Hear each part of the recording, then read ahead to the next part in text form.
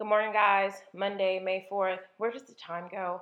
I'm back with a podcast answering 6 questions this morning, counting down until my birthday, 5/15/15. Exciting. As always, mytaughtyou.com is going to have everything. We got the new over here being excellent color way for the mugs up. The journals are still on sale. I think they're going to be great for graduation gifts. So if you know someone that's graduating, totally great gift for that. Also, I started a Facebook page for My Taught You that I hope we can start to discuss either some of the books. I'm going to start sharing some of my books over there. I'm going to start sharing these podcasts so that we can have further discussions. I know that I don't even have to say this is such a cool group, so I know that it's going to be great conversation. Without further ado, I'm going to get into these questions. Number one, is there a such thing as too old to intern? I left my job because I was unhappy. I'm looking into a growing field I have interest in, and I think I may need some more experience to thrive as a freelancer. I'll be 27 soon. Is doing an unpaid internship in this stage of my life crazy? Absolutely not. First of all, you're 26 years old. There are some people who have been in college all of that time and just now getting their undergrad. There is no their undergraduate degree. There's no such thing as too old to intern. If you were unhappy at your job, you were probably like a lot of people who at 18 had to decide what they wanted to do for the rest of their life, either go to college or take a job. And as you start to mature and grow up, realize that that's just not for you. And the only way to sort of transition into another career is to learn about, or transition into another industry, is to learn about that industry. And so there's absolutely nothing wrong with going into an unpaid internship. Um, a lot of times it's the best way to learn by offering your services and then figuring out all of the things that you're going to need to do to freelance. And so I'm going to share one of my favorite books of all time for freelancing and kind of transitioning from the 9 to 5 cubicle job on the Facebook group page today. So I hope that you check that out. No, you are not crazy. It sounds like you're right on track. If you want to get an internship, if you can't get an internship, you're 26 years old. I say go for it, go for it, go for it. 26, 36, 46, go for it. Number two, hi Malik, I am 23 and will be graduating with my master's this August. Congratulations, how exciting. To celebrate, I would love to travel somewhere. However, getting that planning process started has been difficult financially. Do you have any advice about saving, preparing for travel? I do. I love doing automatic savings accounts. And so, what you may have to do to celebrate is you may have to do something fun and local. And maybe this is a good idea. Maybe have everyone that you invite to whatever your celebration is, sort of start. There are different kinds of things that you can do that say, I only want money toward my travel. So I know that some couples, when they get ready to honeymoon, they get married and they want people to contribute to this honeymoon fund. I'm pretty sure there's something that you can set up that's similar to like this honeymoon fund that would go towards your graduation travel. So that's one idea. Another idea is to do a automatic savings on. I don't know how if you have any income coming in since you're still in school, probably not working, but if you are, automatic savings is a great way. $20 every other day or $50 a week to start to save up. And then what you do is decide where you want to go. Pick 3 places. Pick the timing. Different places are going to have different expenses based on the timing. Um, and then figure out what you want to do from there. I also say you should look at sites like Travel Noir. I love Zim over there. Travel and Leisure, which I use a lot. Go on Pinterest. Type in all of this stuff on Pinterest. They have great ideas. But you may have to road trip it at first. You may just have to get a little creative. You're probably going to have to get a lot creative about traveling somewhere. But I think that if you are having a celebration for your graduation, that I would ask that everyone just contribute to your travel fund and take it from there. Number three, this is a curl box question, which I get a lot of to my Ask FM, so I decided that I would answer it here. I was on Curlbox at 2:58 yesterday and was so pumped and ready to start my membership, but I kept getting a server not found message, and it finally did try to purchase. You were sold out, and this was at 317. I was utilizing a desktop in my cell. Still no bueno, please assist. And it says I have known about Crowbox, and then it cuts off because that's all it's going to let you say. So I'm going to give away a tip that I don't think I've ever given away before, but it is on the internet if you search for it. And if the list opens at 3, I suggest you get on before 2:58. So 2:58 is too late. The list opens at 3, and we have to open it up a little bit before 3, so anywhere from 5 to 10 minutes before 3. In the event that we have any glitches or problems, we have time to fix it. So the list has to open a little bit before 3. So you were a little bit late, believe it or not. I know it says 3 o'clock, but you know how they say the early bird gets the worm. Something else that I've heard that people do to ensure that they get memberships is that they go in and fill out all of their customer information before 3 o'clock. They do it and they save it days before or the morning before or just 30 minutes before, so that as soon as the list opens, all they're doing is click purchase.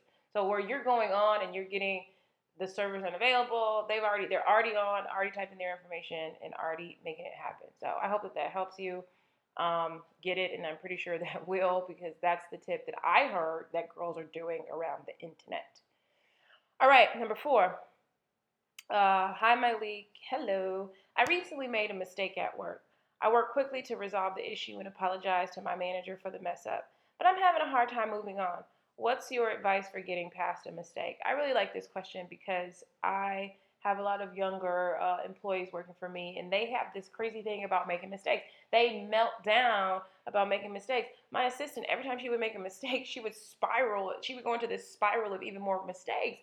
And I had to tell her that, like, you're likely going to get let go from your job for doing nothing, not for messing up.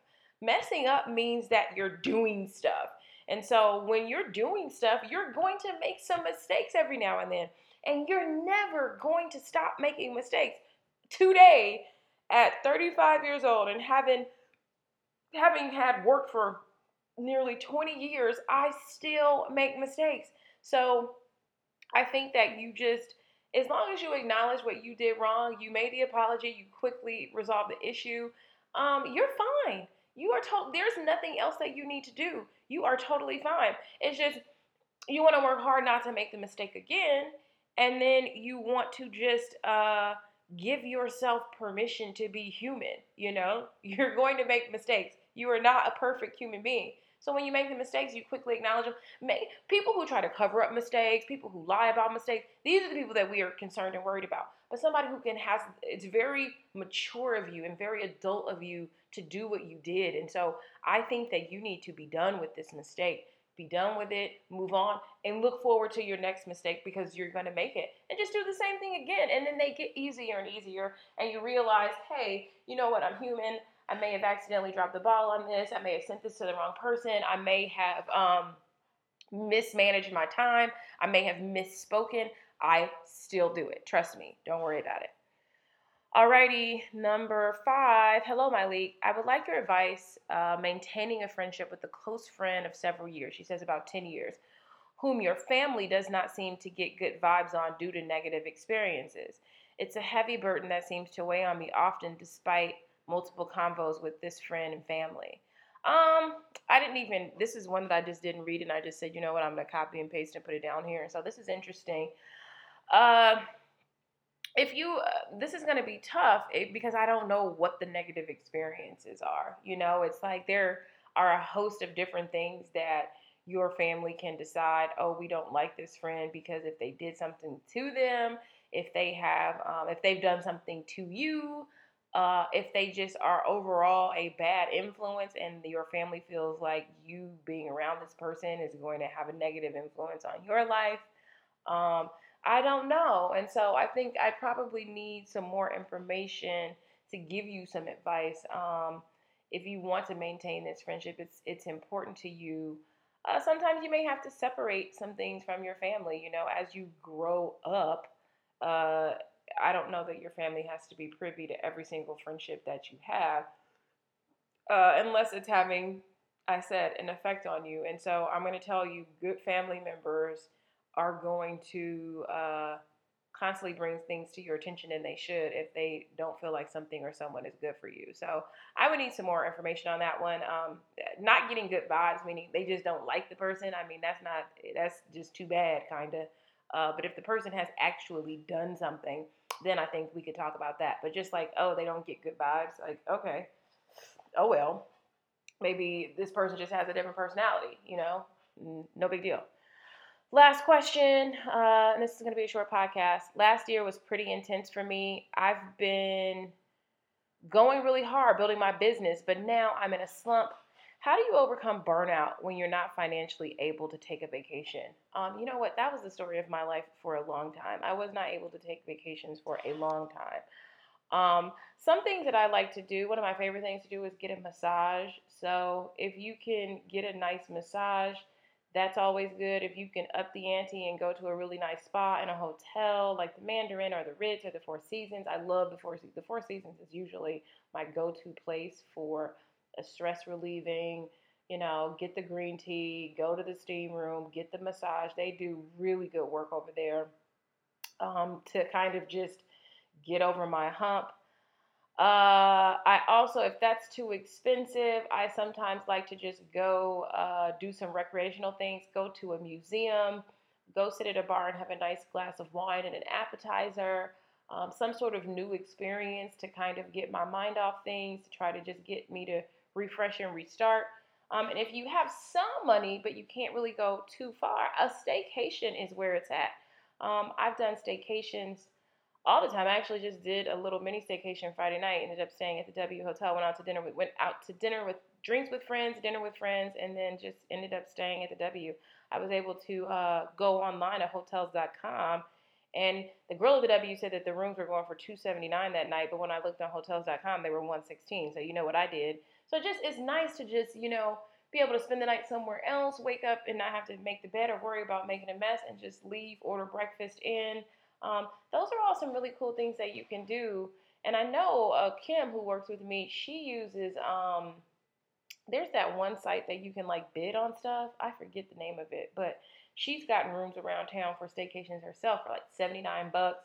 There are different things that I think that you can do to to kind of get out of the slump without having to break the bank on a vacation. So try some of those staycations. You can even try to do something at home. I love getting some really nice candles, setting up a lush bubble bath, having your wine.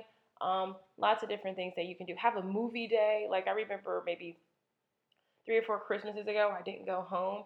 And I made tacos. I love tacos, my favorite thing. Tacos, and I had some rosé champagne, and I watched like 4 movies, and I never watch movies, and rarely. So to watch like 4 movies in a day was the ultimate reset. So I hope that all helps you. Like I said, you can ask the questions on mytaughtyou.com, and I hope everybody has a great week.